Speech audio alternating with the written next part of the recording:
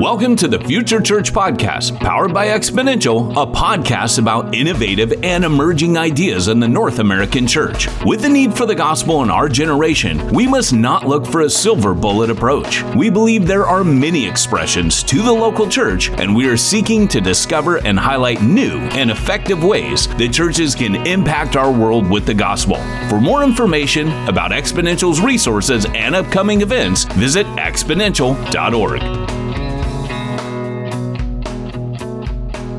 Hi there, and welcome to another episode of Exponential's Future Church Podcast. I am Carrie Williams, your host today, and I'm here with Rob Wagner on today's episode. Welcome, Rob. Hey, Carrie, good to hang out with you, as always. So good to have you today.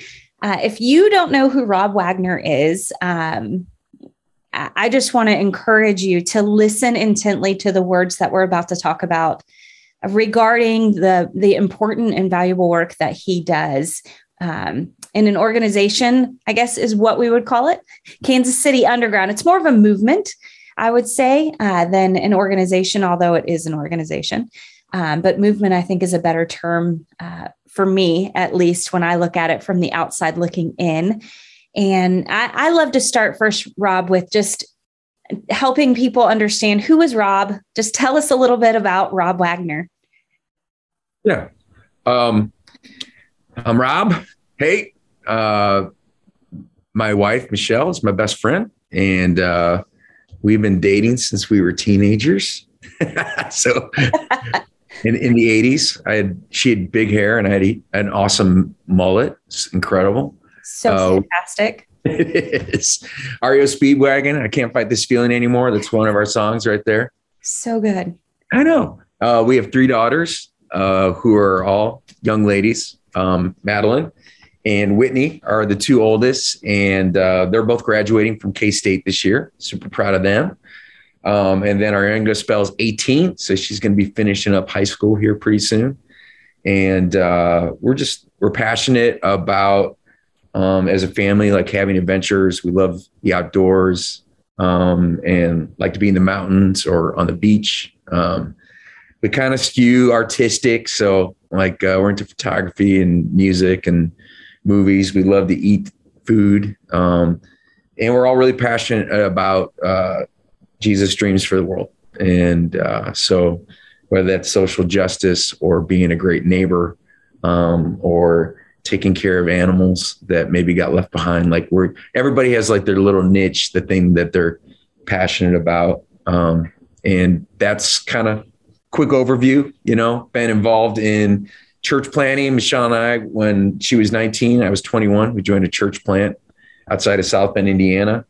And we were there for 22 years. And that was a wild ride. It's like riding a rocket ship.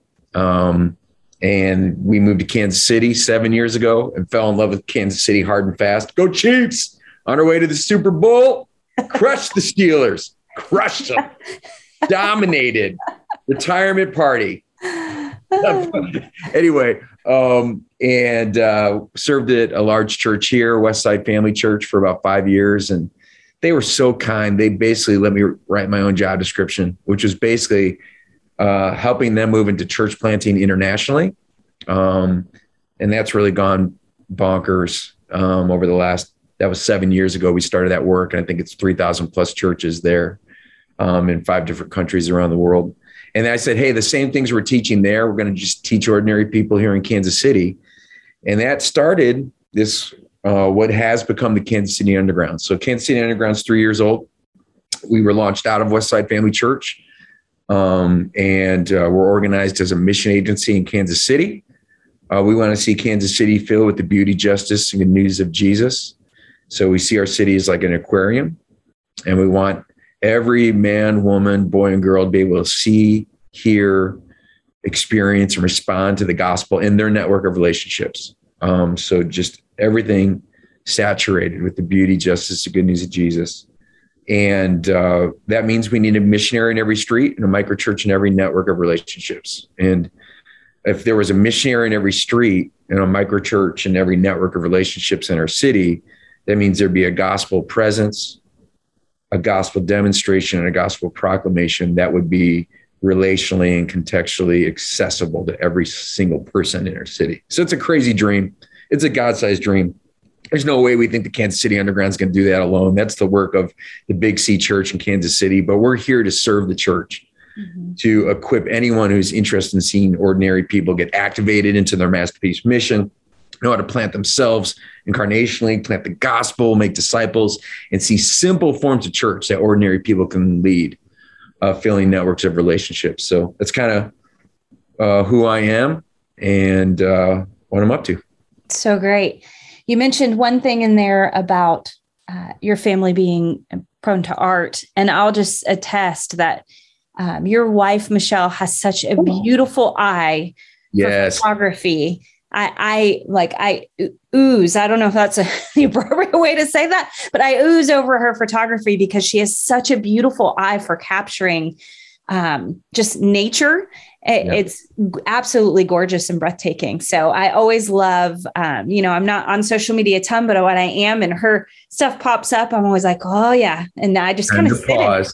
Like I literally will just sit in it and be like, okay, I'm taking this in and glorifying God while I do it. And so, she's so talented. Well, I just want to make one comment on that. Like, her gift is to illuminate the ordinary. That's the way the Lord has kind of spoken to her about part of her masterpiece mission, like noticing those moments that are out there and available, but then inviting it to be illuminated and inviting people into it. And the reason I just want to highlight that is, first of all, 100% right. But what we celebrate and what the Underground is about is everybody's got a zone or a place like that. Yeah. And imagine the world, what it would, the cumulative good, the goodness of God coming through, everybody discovering that like little spot that's theirs, but thank you for celebrating that. Cause it's, I agree. Your pictures are like portals. They really are. They're amazing.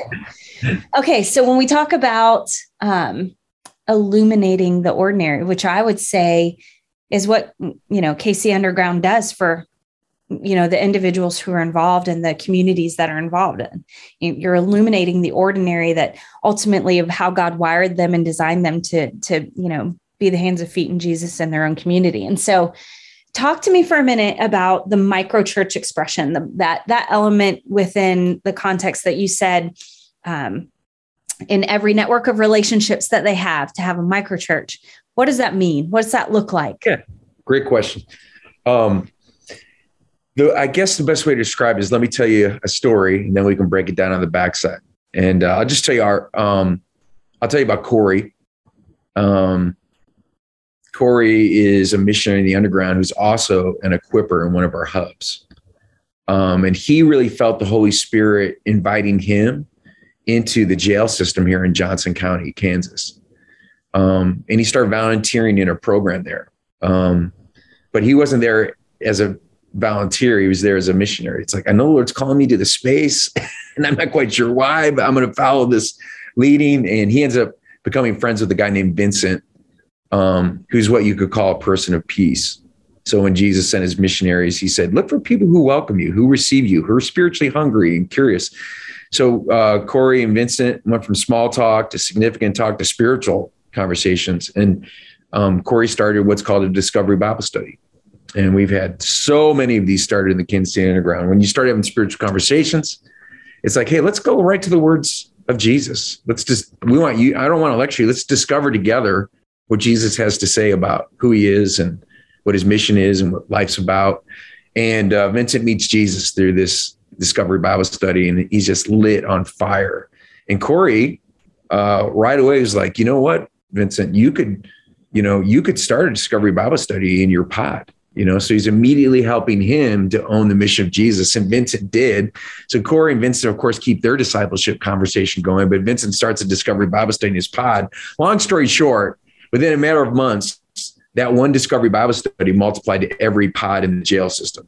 So something that looked like Acts 2 started to fill souls in the cell blocks. And there's all these freshly redeemed guys. And, the jail system is like shorter term. And so now they're exiting, right? The jail system, and what emerged is a new microchurch. So it's like Corey plants himself, makes a disciple with Vincent. He and Vincent now are on mission together. They're making new disciples by planting the gospel. And what emerges out of gospel planting and disciple making is a new spiritual family. And so there was a new microchurch that emerged out of that missionary work. That one microchurch is now multiplied to 7 microchurches, made up of the formerly incarcerated, their families, their friends. And there's now Discovery Bible Studies happening in 3 different jail systems. And that network, we call it Share the Hope. So it's a network of these 7 microchurches. So a microchurch isn't a meeting. Do microchurches have meetings? Yes. What it is it's a new extended spiritual family that's led by ordinary people. The goal is to actually live in everyday gospel community. And then as a new extended spiritual family, to own the mission of Jesus in your network of relationships. So their network is basically the incarcerated and the formerly incarcerated. And it's this growing family that's spreading like wildfire. So a microchurch, our one sentence definition is it's an extended spiritual family led by ordinary people who live in everyday gospel community and own the mission of Jesus in a network of relationships. And when we look at the New Testament, we think that is kind of the primal ecclesiology that you see there. We are for all forms and expressions of the church. But when you begin to look at the story of the New Testament, you look in the churches meeting house to house and the meeting in the temple courts, but the persecution hits, the gathering in the temple courts goes away. And unlike what happened to so many churches during COVID, when the large gathering went away, it felt like the bottom fell out for a lot of churches, Well, that wasn't what happened to the New Testament church. Actually, the church accelerated. And you look at the book of Acts and you see this language of like Lydia and her household, the jailer in his household, Crispus in his household. These like relational networks were getting flipped into what we call microchurches. They were becoming these simple expressions of the church that started to reproduce like rabbits across the Roman Empire, to where you get like to the book of Romans. And at the end there, Paul's describing this list of like 26 leaders, but leading New Testament scholars like James Dunn say it's actually a network of 5 microchurches in the city of Rome, And then you look at the epistles and suddenly it's like, oh, these instructions, what's the best environment to practice these? Is it a large gathering with hundreds? Or is it more like this like extended spiritual family of maybe 20, 30, 40, or 50 people? Like you think of the worship instructions in 1 Corinthians 14, most churches just ignore that. It's like, oh, we don't do that. Because if you try to do it with 100 or 200, 300 people, it'd be a circus. Yeah. You know what I mean? But like he's giving worship instructions for what you would call a microchurch, where it's like everybody brings a song, everybody brings a word, it's like this crowdsourced worship experience. So like the microchurch for us is that extended spiritual family. We're trying to return to the original design that we think is in the New Testament, but we also celebrate and validate all forms of church. We don't feel like it's an either or. Mm-hmm. God's Spirit enlivens and empowers all forms of church, but we are huge advocates for that simple microchurch expression. Yeah. So when you were talking about Corey, you mentioned Hub. Tell us what Hub is. Yeah, sure. Mm-hmm. So you've got your missionary, which is an ordinary person who plants themselves among an unreached pocket of people. They plant the gospel, make disciples. If they do that, we believe you'll see a microchurch emerge. So we don't plant microchurches. Microchurches emerge. As microchurches begin to add or multiply, like in that story, we get them into little networks that we call collectives. So collectives is like a network of microchurches, and they have shared elders. Like we have special training for those elders so that they can provide great support and equipping and oversight. They have shared resources. They even do shared gatherings, like Share the Hope. They invite everybody, like a big family reunion, to get together once a month, and people would would probably look at that and go, oh, that's like a weekend service. It's like, yeah, it kind of is. It's like these micro churches get together, but for them, it's like the secondary thing. It's not the most important thing, because they're meeting in regular rhythms with their micro church. But then underneath it all is what you could call a hub. And the hub is an apostolic equipping team. So like a great corollary would be when Paul's in Ephesus and he's got his gang of 8. So these are all people that he's equipped through his earlier missionary journeys. And they're owning the mission with Paul. And he rents his hall there. And he's training the church in Ephesus. And he's got those 8 with him. And what happens is it sparks a new missionary movement in that region of the Roman Empire. And over time, there's this like network of microchurches that emerges out of the hall and the training in Ephesus and goes down that entire trade route. So like churches that are in the book of Revelation, like you can trace them back to this equipping hub in Ephesus, And if this seems foreign to you, if you're listening to this and going, well, how does he know that? Where's that? I want to encourage you to read a book called The Untold Story of the New Testament by Frank Viola. And you're going to read the whole New Testament in chronological order. Most people have never done that. So they don't actually have the narrative in mind when they're reading the New Testament. And then he provides commentary to help you connect the dots between like, oh, this guy who got trained here ended up leading like a new expression of the church over here. And you start to see the progress of the early church and this kind of decentralized network of microchurches emerging. So a hub fundamentally is an apostolic equipping team. So with Kansas City Underground, we started with one hub, and it was a team of equippers. And we have teams like personal discovery. We help you discover your unique calling. What are you gifted to do? Who are you sent to? Who else do you need on your team? Because Jesus never sends anyone alone. Then we have startup coaching. That's another equipping team. We have like a 7-week missionary pathway training huddle, and gives you the basic tools that you need to get going, the right framework. We have ongoing coaching. So every missionary microchurch in the underground, every microchurch leader is in a coaching circle. We have financial services. Like more than half of our budget is grants that helps accelerate mission through the missionaries in the microchurches. We start with one hub team and 3 microchurches. Now we have 6 hubs. We have 6 different equipping teams spread out throughout the city, and they're supporting the missionaries in the microchurches in that part of the city or a particular affinity group. Like one of the hubs, for example, is focused on the international communities in Kansas City. So it's not so much geographic as it is that particular, focus group. And those teams support the networks of missionaries and microchurches in their part of the city. Hubs also typically, most of them, I think all of them except for one, have like a dedicated space.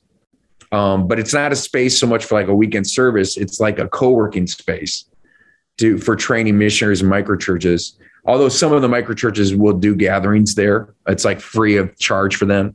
Mm-hmm. But that's what a hub is. So it's like a group of apostolic equippers using a shared space to equip a movement of missionaries and microchurches in their part of the city. Mm-hmm. Pretty fantastic. Yeah, we love it. It's fun. It's like these teams of crazy people running around the city lighting fires.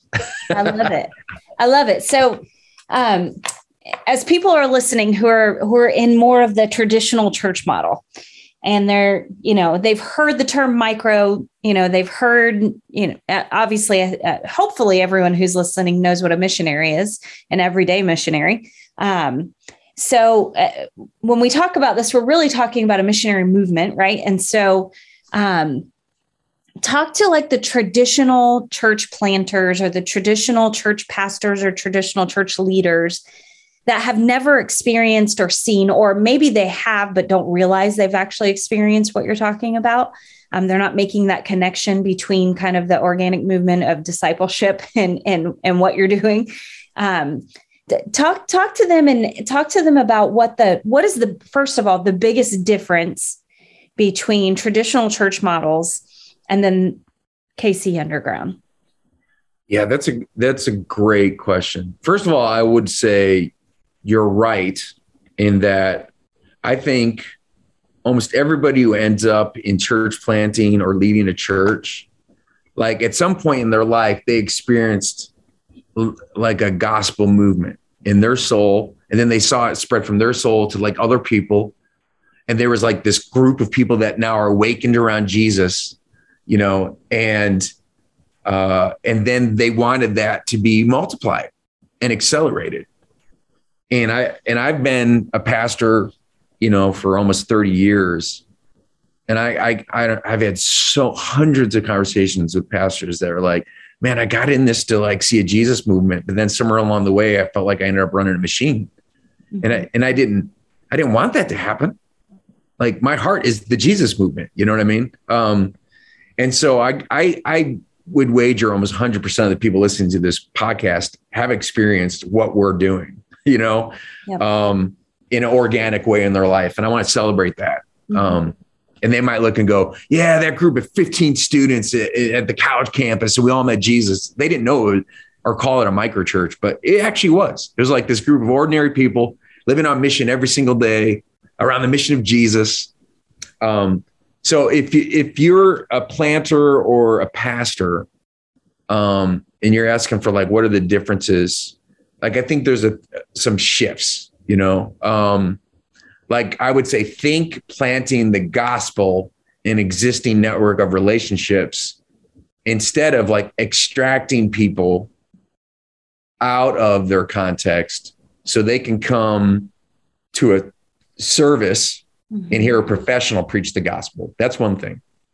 Like Jesus said, go, but most churches are built around come, you know, and Jesus said, I want every disciple to be a disciple who can teach others to obey my commands. So every disciple needs to be a teacher. Well, we've created a model where there's like one or two or maybe three or four of us. We're the teachers. And everyone else, instead of going as a teacher to teach others to obey, it's like, no, you come and there's a handful of us that are sort of the professionals, and we're going to teach you to obey. Mm-hmm. And then we talk about another shift is it's not so much evangelism than discipleship. It's more like disciple to and through conversion. And evangelism is happening all day, every day. So let me explain what I mean by that. Typically, we're thinking, okay, they have to come and then they get saved. And now evangelism is done. And we have to have some kind of discipleship, you know? Well, the way, like in my neighborhood, our first neighbor who gave her life to Christ was really messing up her most important relationships. And she finally felt safe enough to open up to us about it. Right. And we just started sharing like the mess of our lives. Like, man, I have people I've hated and lived with unforgiveness with. And here's what it does to your soul. And then she's like, how did you ever forgive that person who did X and Y and Z to you? It's like, well, let me tell you about Jesus, my friend, who's forgiven me more than I could ever forgive anyone else. And her going, whoa, I thought God was mad at me. I thought God hated me because of what I did, you know? And what she's learning is like, I'm processing with her, like relational skills to not blow up your most important relationships. I'm processing with, like, she's being discipled before she actually gave her life to Christ, is what I'm saying. Other neighbors that are now in our micro church, their first questions were like, we really love the way you parent your girls. Why do you do that? Well, I'm discipling them now.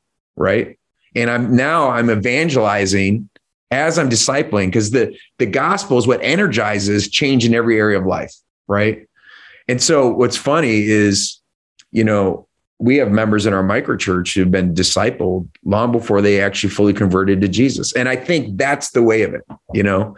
Yeah. And so when we feel like discipleship is something that comes later, typically what that means is we're turning it into some kind of programmatic thing rather than a relational thing. So I don't know. Those are some highlights, some things that I would hit. And there's a whole bunch of other things. I think the other main thing is like, instead of seeing people as volunteers, attenders, inviters, members, like you need to look at every single person and go, they're a disciple maker.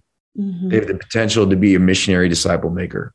Yeah. And instead of seeing like, hey, there's only one or two people that could lead a church, quote unquote church, we need to look and go, there's actually a potential church inside of every single disciple of Jesus Christ. It's like how there's inside the acorn is a forest. like Christ in you, hope of glory. There's the potential for a little Jesus movement in every single follower of Jesus. How do we unlock that? Yeah. And shift from like a teaching mode and gathering mode to like an equipping and releasing kind of mindset. Mm-hmm. So that's why when we started the Kansas City Underground, we told people we are not planting a church. We're never going to plant churches. We're starting a mission agency to help plant ordinary people as missionary disciple makers. And they're going to plant the gospel. And the phrase we use a lot is that micro churches emerge. They emerge from gospel planting and missionary living and disciple making. Yeah. You said one thing earlier on when we started this podcast that you kind of flipped the model kind of upside down, where, these networks come together. They still come together, once a month, but it's more like a big giant family gathering, a family reunion together and that's a collective gathering, the gospel, which is different. Like the micro churches are meeting all the time. Mm-hmm. Like they have rhythms of, like daily rhythms. Yeah. Like our microchurch family, we're like, it's daily discipleship. Yeah. Like there's already probably been 15 text messages in our stream this morning about prayers and sharing scriptures. You see what I mean? And then we're going to run into each other at the mailbox and stop and have conversation. And we're going to deliver meals to a family in our neighborhood who lost a grandparent. And then we also will gather on Sunday morning to engage the scriptures and to pray. And then we'll also gather to watch the Chiefs game and invite everybody in. So it looks a lot more like what I think the early church looked like. Yeah. It's not actually less meetings, it's life together. Yes, which I think when we really get down to it and we dig through humanity, ultimately it's the one thing that we crave. We crave a relationship with God and a relationship with others, and deep-rooted, real, abiding type relationships with one another, where people see you and hear you and know you, and where you know them well. And so I think you're creating amazing environments for those things to happen, which are ultimately just the way that God made us to function and to begin with. And so I love what you guys are doing. I also love that, this is, inspiring other movements around the nation, even around the world, as people are looking at, how do we share this gospel and how do we live our lives well in a meaningful way that is drawing others to Jesus and introducing him and helping them better understand who he is. And so if people want to know more about KC Underground, what's the best way for them to do that? Go to kcunderground.org. We stand on the shoulders of Tampa Underground. We're part of the Underground Network. We have a ton of heroes that have gone before us, like the whole Soma family of churches, and Hugh Halter has been a big dad for us, and so many others. Alan Hirsch, learned a ton from 3DM. Our biggest mentors have been the disciple-making movements and church planting movements around the world. And so we're just trying to pass on what's been given to us. But we have like a free once a month webinar. Mm-hmm. We, every 2 months or so, we kick off another round of the Missionary Pathway Training Huddle. That's our 7-week training huddle. And we've had so much interest from outside of Kansas City.